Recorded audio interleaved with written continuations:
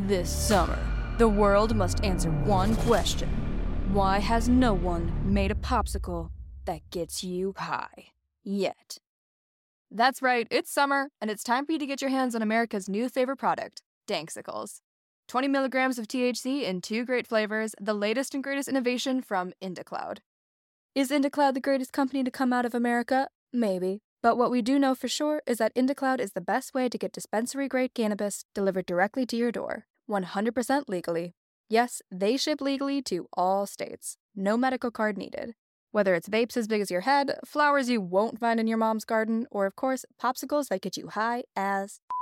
What are you waiting for? Go to indacloud.co/spring24 and get discreet delivery on top-shelf THC products.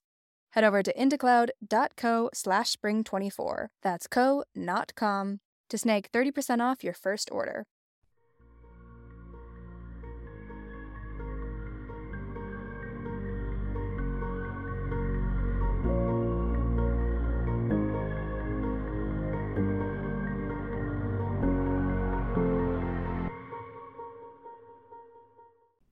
Hey everyone, my name is Nikki Young, and this is Serial Napper, an international true crime podcast. Tonight, we're covering part 2 of the Ivan Milat story. If you haven't listened to part 1, you're definitely going to want to go back and check that out first, and I'll have the link in my show notes to make it easy. It's been a few days since we walked through part 1, so let me give you a quick little recap before we go any further. So, where we left off, Ivan Milat is basically stirring up shit in southern Australia. He has abducted 2 women, raped one of them, but he was let off of those charges. He's also been convicted of many other petty crimes, and he's served time in prison, but he's been out for some time.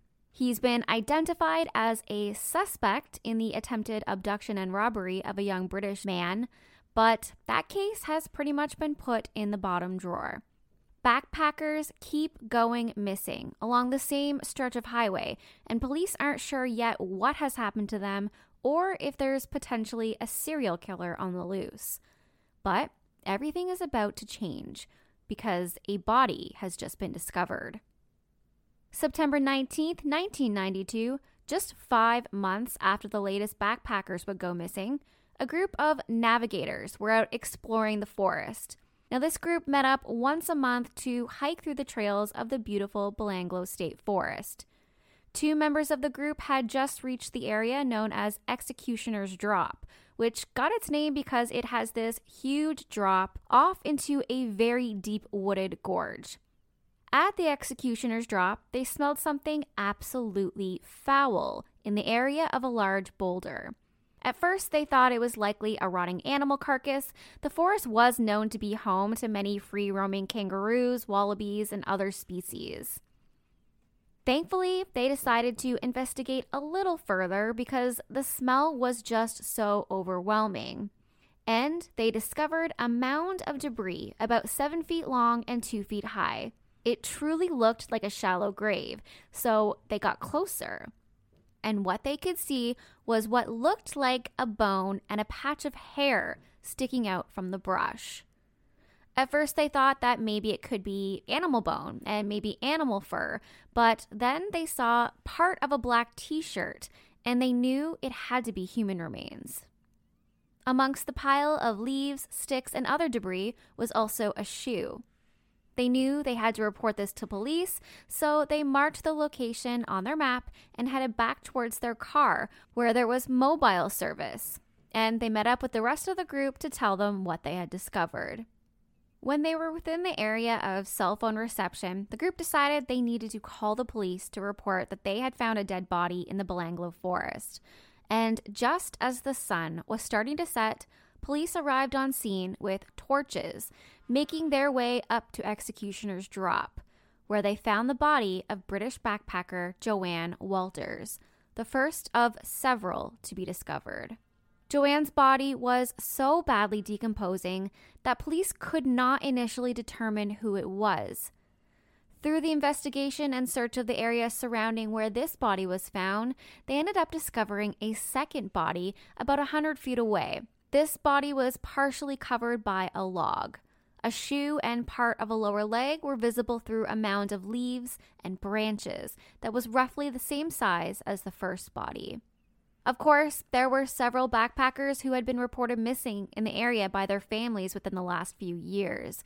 So while police worked hard to identify these two bodies that had been found, many of their families had heard the news and had called relentlessly to see if it might be their loved ones. Late in the afternoon of Sunday, September 20th, police confirmed that the bodies were in fact those of British backpackers Caroline Clark and Joanne Walters, which had to be identified through dental records alone. The bodies were in terrible shape. Joanne had been stabbed viciously in the heart and lungs with one wound so deep that it had cut into her spine. She still had jewelry on both hands, and she was wearing blue jeans and black shoes. The zipper of her jeans was undone, but the top button was still fastened. Unfortunately, her body was so badly decomposed that police could not determine whether or not she had been sexually assaulted. Joanne's shirt and hands showed traces of dark hairs. The rotted remains of a cloth used as a gag was removed from her mouth, as were other cloth samples from the throat, which suggested strangulation. And it appeared that Caroline's body had even been used for target practice.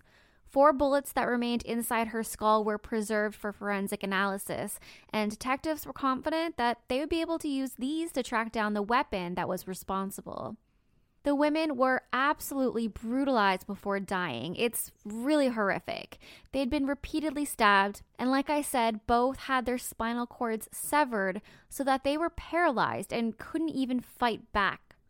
What was really interesting to investigators was how differently the girls were killed. Caroline Clark's killing seemed to be very cold and calculated. There didn't appear to be a sexual motivation, just brutalization of the body that ended in an execution. However, with Joanne's body, it was treated differently. With the jeans undone and her shirt and bra pushed up, police felt like her killing may have had a sexual nature to it. The first investigator on the case believed that there may actually be 2 killers at play here. One would be older and more dominant. The other, although equally sadistic, would probably be more submissive. He suggested that they may even be brothers, sharing a common interest in guns and hunting, and they had probably been involved in other sexually related crimes, either together or separately. Keep this in mind as we go further in the case, because only one person was ever convicted in these murders, and there's been a lot of controversy surrounding whether or not there was 1 or 2 killers. But back to the crime scene. There was a man-made brick fireplace that had been constructed near the bodies, and cigarette butts and spent .22 caliber cartridge cases were also recovered from the scene. A ton of evidence was left behind. It looked like whoever had done this had spent quite some time in the area before and after the killings.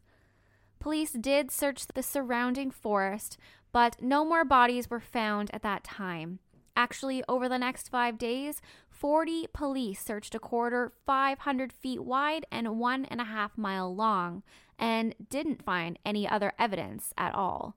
So, police actually went on record as saying they didn't believe this to be the work of a serial killer. They thought that this was an individual incident, which is odd to me, because although they've only found 2 bodies, they were aware of several other backpackers who had gone missing in that area. And we're not talking about a large city here. This is a smaller area of town. Despite all of the forensics left behind and a ton of tips that came flooding in, police couldn't identify a suspect, although they went on to say that the killer was likely in his mid-30s, had a history of aggression, was familiar with the surrounding terrain, and was motivated by the pleasure of inflicting pain. Police also believed that the killer had to be familiar with the area, and they likely even lived nearby. And while police followed several different leads that were called in, they didn't end up anywhere solid. Then, in October of 1993, which was about a year later, there would be 2 more bodies found. The official search had been called off many months before, and the investigation was almost non-existent at this point. However, a local man by the name of Bruce Pryor just couldn't shake the feeling that there may be more bodies out there in that forest. It was well known that there was a slew of missing backpackers that had been reported, yet no other bodies had been found, and Bryce just couldn't let it go. He decided to do a little searching on his own, and kudos to him for doing so. He set out into the Belanglo forest, not really sure where he was intending on going, but with his eyes set out for anything that looked out of place. Soon he came upon what looked like a small, man-made fireplace built from brush rocks. It was similar to the man-made fireplace that was found where the first two bodies were located. So he began walking around the area, kicking brush around as he went, when he came upon a large bone, and it was actually about the same size as his own thigh. He still wasn't sure if it was human or maybe animal, because again, this forest had a ton of wildlife. So he put the bone down and began searching for any other bones.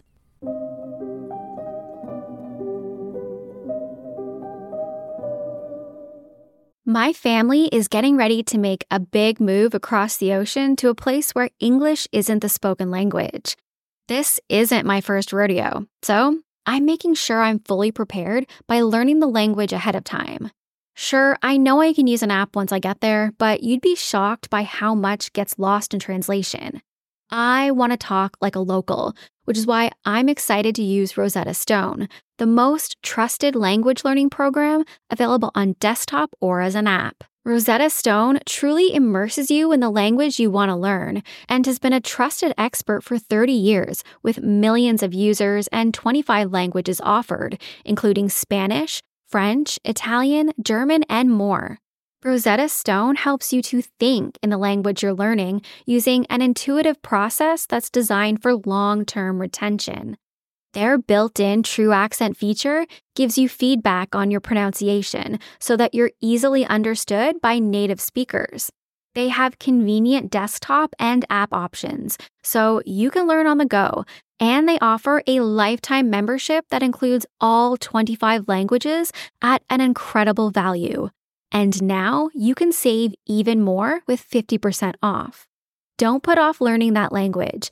There's no better time than right now to get started. For a very limited time, Serial Napper listeners can get Rosetta Stone's lifetime membership for 50% off. Visit rosettastone.com/today. That's 50% off unlimited access to 25 language courses for the rest of your life. Redeem your 50% off at rosettastone.com/today today. Sunnier, warmer days are almost here. Why not get a head start on looking and feeling your best this summer by trying something new like Factor's no prep, no mess meals that are ready to eat in just 2 minutes. Get a helping hand to meet your wellness goals with Factor's chef-crafted meals that include different nutritional options like Calorie Smart, Protein Plus, and Keto. Healthy meal planning has never looked so good with Factor's fresh, never frozen meals that are also dietitian approved. No matter how busy you are, Factor can help kickstart and maintain a new healthy routine by making it easy to enjoy nutritious meals on the go. Plus, you'll never get bored eating the same thing every day because they offer 35 different meals and more than 60 add-ons to choose from every week. We're talking restaurant-quality meals that feature premium ingredients like filet mignon, shrimp, and blackened salmon because eating healthy doesn't have to be boring. Personally, I love not having to overthink what I'm going to eat every single day because that's half the battle, and I don't have to bother with shopping, prepping, cooking, or cleaning up. But the best part is, these meals are delicious with ingredients you can trust. Crush your wellness goals this May. Head to factormeals.com/napper50 and use code napper50 to get 50% off your first box plus 20% off your next month. That's code napper50 at factormeals.com/napper50 to get 50% off your first box plus 20% off your next month while your subscription is active. Suddenly, he spotted something white amongst some overgrown weeds. It was a human skull. He picked it up, wrapped it in a cloth, and took it with him back towards the entrance of the forest, which I'm like, no, you're disturbing the crime scene. But he would later say that he wasn't really thinking clearly. He was in shock, and at that point, he was afraid that no one would believe him. When he got out of the forest, he asked a group of people if they had a phone, and they called the police to report that he had found a dead body. Police arrived on scene to discover not only one body, but two bodies that were very badly decomposed. They were the remains of James Gibson and Deborah Everest, and they were found less than a kilometer away from the first two bodies. James and Deborah were the first known murdered hitchhikers, and unlike the other victims, they were actually from Australia. They had gone missing in 1989, never to be seen again until now. Several bones had been scattered across the site. Some bones were missing altogether, possibly taken by an animal. Beside the first body, Deborah's, police found a silver fob chain, a bracelet set with semi-precious stones, and a silver crucifix. The second body, James, still had a pair of white sneakers laced to the feet. Again, both bodies had to be identified by dental records alone. Post-mortem examinations again revealed that James had the same paralyzing spinal knife wounds. He also had 2 stab wounds that punctured the breastbone, with cuts to the ribs, indicating 2 or more wounds to the left and right sides of the front of the chest, and 2 more in the upper back. In total, 7 major wounds marked the skeleton. However, there may have been even more that just never touched the bone. Deborah's body was in much worse condition. Part of her jaw was broken away. Several fractures were found at the back of the skull. 4 slash marks to the forehead, 2 on each side, and again, a deep stab wound that was very close to penetrating the spinal cord. At the crime scene, police found a black bra with stab wounds through one of the cups and a pair of gray tights that appeared to be used as a restraint. And of course, police also noted that a small fireplace was built near the bodies, just like the first case. With all of these similarities in the way that the bodies were cut and things found around the crime scene, police were prepared to say that they believed this was the work of a serial killer. They first tried to match up the shell casings that had been found around both crime scenes. They had been identified as being from a Ruger repeating rifle. However, over 50,000 such rifles had been imported into Australia between 1964 and 1982. So it was basically like looking for a needle in a haystack. They really couldn't use that specific piece of information to find the killer. So they searched for more bodies, exhaustively. The Belanglo forest is massive, but 26 days later, another body was about to be found. A group of searchers came across a pair of pink women's jeans and a length of blue and yellow rope laid in plain view. Next to that was an empty 22 bullet packet. They also found empty drink cans riddled with bullet holes and a length of wire bent into loops, cartridge cases, and empty bottles, which of course could just be debris left behind by hikers or someone who was camping. But then searchers spotted something that they recognized immediately, a man-made fireplace, one that resembled the man-made fireplaces found at the last 2 scenes near the bodies. So they knew they had to search the area intensively. And finally, they came across a human bone wearing a brown leather hiking boot and a skull. This body would be that of missing backpacker Simone Schmidl, who went by the nickname Simmy. She was found wearing the clothing that she was last seen in, which made her easy to identify. However, a bunch of her belongings were missing, including a large backpack and other camping equipment. Simmy's body was found still partially dressed, with her shirt and underclothing pushed up around her neck. A pair of green shorts hung on the pelvis with the cord ties undone. Several items of jewelry and 2 coins were found next to her body. Simmy's chest and back showed numerous stab wounds to the left and right sides, front and back, including that telltale knife thrust to the spinal area, which again had severed the spinal column completely. But those pink jeans that had been spotted by searchers weren't Simone's. But they did match the description of a pair worn by another missing backpacker, a German woman named Anja Habschied. She and her boyfriend Gaber Neusbauer had been missing since December 1991. So the search had to continue. It was pretty clear there were even more bodies in the forest. And just 2 days later, 2 more bodies would be found. Anja and her boyfriend Gaber, the 2 German backpackers who went missing years ago. Gaber's remains were found under a pile of brush, partially covered by a large log. He was basically a skeleton at this point, and he was found with his decayed clothing still on him. Again, he had his jeans zipped open, but with the top button fastened, much like the other bodies. It also appeared that he had been shot many, many times, and bullets were found in the area matching the other bullets that had been recovered. Anja's body was found with her clothing bunched up around her shoulder, with her jeans being found some distance away.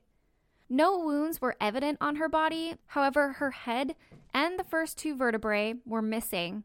Upon further examination, it looked like her head had actually been severed from her body with either a machete or a sword, and the angle of the cut indicated that the victim had probably been in a kneeling position with her head down when the cut was made, which is absolutely terrifying to think of. Whoever did this would have had her kneeling and then would have beheaded her with a sword. Now, back at the morgue, something interesting was noted about Gaber's body. He had a gag in his mouth, like several of the other bodies that had been found. However, this gag in particular had been tied with a different kind of knot than the one found on Joanne Walter's body. Kind of interesting, right? You would think that someone would just instinctively tie the same knot for each gag, but they didn't. So now, in total, the police had 7 bodies, 7 victims, all found within the Belaglo forest, with similar injuries, but killed in different ways, including being beaten, strangled, shot, stabbed, and decapitated. It was also assumed that several had likely been sexually assaulted, but unfortunately the bodies were too badly decomposed to definitively say so. Police believed that whoever did this spent a lot of time with the victims before they died. They likely inflicted that paralyzing stab wound to the spinal cord in order to render their victim helpless so that they could take their time and come and go as they please. Police knew they had to find the serial killer. They offered a cash reward of $500,000 for any tips leading to who the killer or killers were. Public warnings were issued to all backpackers to steer clear of the Hume Highway and to be careful of their surroundings. Police worked tirelessly on all leads they received, following up with any eyewitnesses, examining all the evidence, nailing down those gun owners, but they didn't seem to be getting anywhere. Then, on November 13th, 1993, Paul Onions, that British backpacker who had been attacked 3 years earlier in Australia, fondly known as the one who got away, he decided to call into police. He was back in the UK, carrying on with his life, when he had heard about the bodies of these backpackers being found on the news. Nobody had ever followed up with him from Australia regarding his police report, so he had to inquire and bring it to their attention just in case it had any sort of relation. We talked in more detail in part 1 about what had happened to Paul, but basically, he took a ride from a man that he would identify as Ivan Milat. Ivan had introduced himself as Bill and seemed to be very friendly, so Paul was happy to take the ride. When they were driving down the highway, Bill, aka Ivan, pulled over to the side of the road, took out a gun and a piece of rope, and told Paul this is a robbery. Paul instinctively jumped out of the truck, ran down the highway where he flagged down a car, got in, and drove off to the nearest police station to make his report. Oddly enough, though, his report just ended up in the bottom drawer somewhere, which is why no one had ever contacted him about it.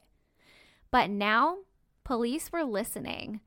They found the report that Paul had filed, and it identified Ivan Milat as possibly being this Bill guy who had offered Paul a ride that day. Well, wouldn't you know it, Ivan absolutely fit the profile of who the serial killer might be. He lived nearby, he had a passion for guns, he knew that forest well, and he had a criminal history. And they actually had a couple of tips come in that also pointed the finger at Ivan as being the backpack murderer. This was all enough to have a closer look at Ivan Milat. So they began to surveillance his house and watch everything that he was doing. They learned that he had sold his Nissan Patrol 4-wheel drive shortly after the first 2 bodies were discovered. That would be a little bit suspicious. This was also the vehicle that he had used to give Paul a drive, the one that he almost attacked him in. They also learned that Ivan had not been at work on any of the days when the victims had disappeared. Police decided they needed to fly Paul out to Australia so that he could pick out Ivan from a lineup. And Paul did identify Ivan from a video lineup, which was enough for the police to get a search warrant for Ivan's house. On May 22, 1994, a raid was carried out on several properties owned by the Milat family, and what they found was astounding. They discovered weapons, including a rifle and rifle parts to a .22 caliber Ruger. This matched the type used in the murders. However, what was even more astounding was that they found clothing, tents, sleeping bags, cameras, and other items that belonged to the dead victims. In Ivan's home, they even found a picture of his girlfriend wearing this white and green polo shirt. And as it would turn out, this polo shirt belonged to the victim, Caroline Clark. And Ivan had given it to his girlfriend, taken a photo of her wearing it, and put it up on his mantle, almost like a trophy. Police also found electrical tape, cable ties, and a bag of yellow and blue ropes, similar to those found at the crime scenes. There was just an overwhelming amount of evidence that would tie Ivan to the murders. The police also searched homes of other Milat family members where they found even more weapons, including a long, curved cavalry sword suitable for the beheading and more items belonging to the backpackers that were killed. I mean, if that's not damning evidence, I don't know what is. Ivan Milat was arrested and charged with the attack on Paul Onions, as well as with the 7 murders. Ballistic evidence came back and they matched his weapon to the attacks, which was pretty much the smoking gun. Throughout the entire trial, he maintained his innocence. And the really messed up part is that most of his family supported him and believed him. They said they didn't think he could possibly do such a thing, even though he had the belongings of the victims in his home. However, they would go on to say things like they believed the police planted the evidence there, and they didn't think the items even ever belonged to the victims at all. What's interesting, though, is that Ivan's legal defense went as far as to suggest that it may have been one of his brothers who committed the murders and then planted the evidence in his home. So while his legal team was basically throwing them under the bus, his family were still backing him and standing by him. Not all of his family, but the majority of them. One brother in particular that has not stood by Ivan is his brother Boris. And if you look on YouTube, you can find a few different interviews where he talks about what it was like growing up with Ivan and how the rest of his family has basically shunned him because he really does believe Ivan is guilty of the murders. But it didn't matter what Ivan said. In the end, he was found guilty of all 7 murder charges, and he was given a life sentence for each victim. He was also found guilty for the imprisonment and robbery of Paul Onion, and he received 6 years for each of those crimes. Ivan's brother Boris would go on to say, "All of my brothers are capable of extreme violence given the right time and place individually. The things I can tell you are much worse than what Ivan's meant to have done. Everywhere he's worked, people have disappeared. I know where he's been." He then asked the reporters if they thought Ivan was guilty, and they replied that they did. And he went on to say, "If Ivan's done these murders, I reckon he's done a hell of a lot more." How many, they asked, and he replied, about 28. Police would be able to convict him for these 7 murders, but they agreed with Boris. They believed that he was responsible for a whole lot more. Unfortunately, we'll never know. Ivan Milat took everything to the grave with him. He spent the remainder of his life in prison. On October 27, 2019, at the age of 74, he died in Long Bay Prison of stomach cancer, still maintaining his innocence. And still to this day, many of his family members believe that he died in prison an innocent man. But beyond the Milat family, most believe justice was served. However, many also think that Ivan had to have help, that he didn't do this alone. And that's what we're going to talk about next. So we know that even on Ivan's deathbed, he wouldn't give up any information, right? Well, there would be a deathbed confession from someone else. Ivan Milat's defense lawyer, John Marsden, was dying and he wanted to clear his conscience. He wasn't just an attorney for Ivan, but the whole Milat family over the years, so he knew all of their history and all of their dirty little secrets. He gave a statement that not only had Ivan confessed to him that he killed all of the victims, but that he had a partner, his sister Shirley.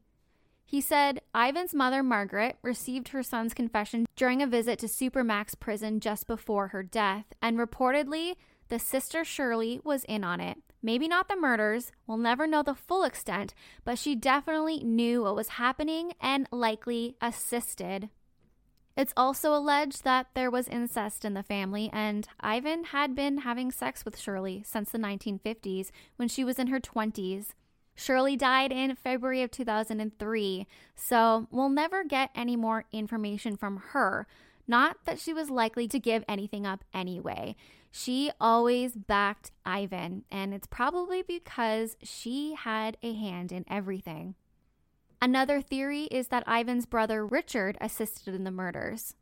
When the newspapers announced that Caroline Clark and Joanne Walters' bodies were found, Richard had remarked, "There's more bodies out there. They haven't found the two Germans yet." The two German backpackers were found over a year later. So, I mean, he may have known something before even the police knew it. That's pretty damning. And let's talk about that evidence. Joanne Walters, the first body to be found, she was found clutching hairs in her hand. The hair was DNA tested at the time, but it came back as not matching to Ivan or Joanne. And unfortunately, the tested samples were later destroyed by police after they had become contaminated. So it's something we'll never even be able to get answers to.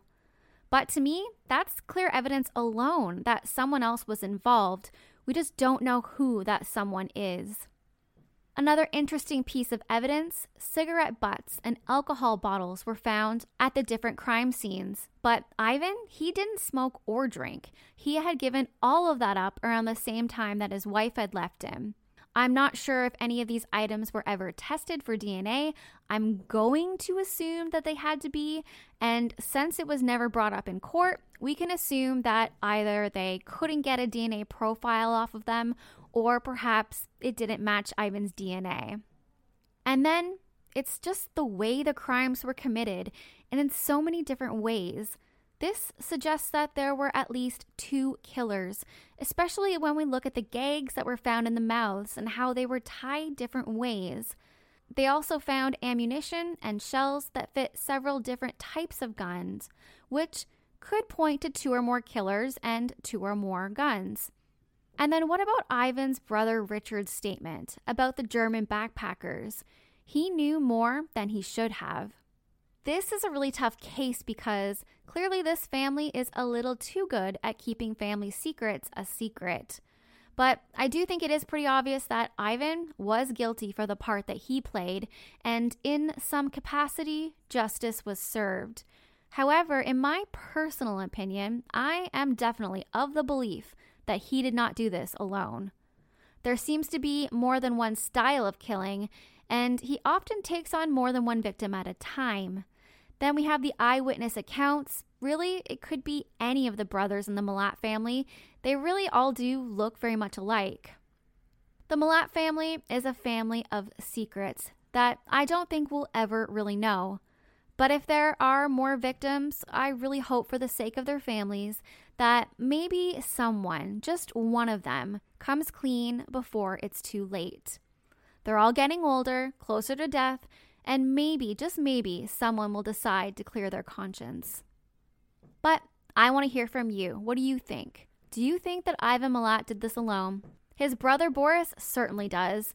While he says he can see Ivan being a murderer, he also says that he doesn't see any of his other brothers as being capable of being an accomplice. But I'd love to hear what you think. Were there 2 killers? Let me know. That's it for me tonight. If you want to reach out, you can find me on Facebook at Serial Napper. You can also search for me on Apple or Spotify or wherever you listen to your podcasts. Check me out on Twitter at serial_napper, or I'm on YouTube, Nikki Young, Serial Napper, all one word. And if you're watching on YouTube, I'd love if you could subscribe and give me a thumbs up. If you'd like to become a Patreon and unlock some badass bonuses like exclusive ad-free episodes, a Facebook community, bi-weekly Zoom chats with me, visit patreon.com/serialnapper. Until next time. Don't be a Dahmer or an Ivan Milat. Bye.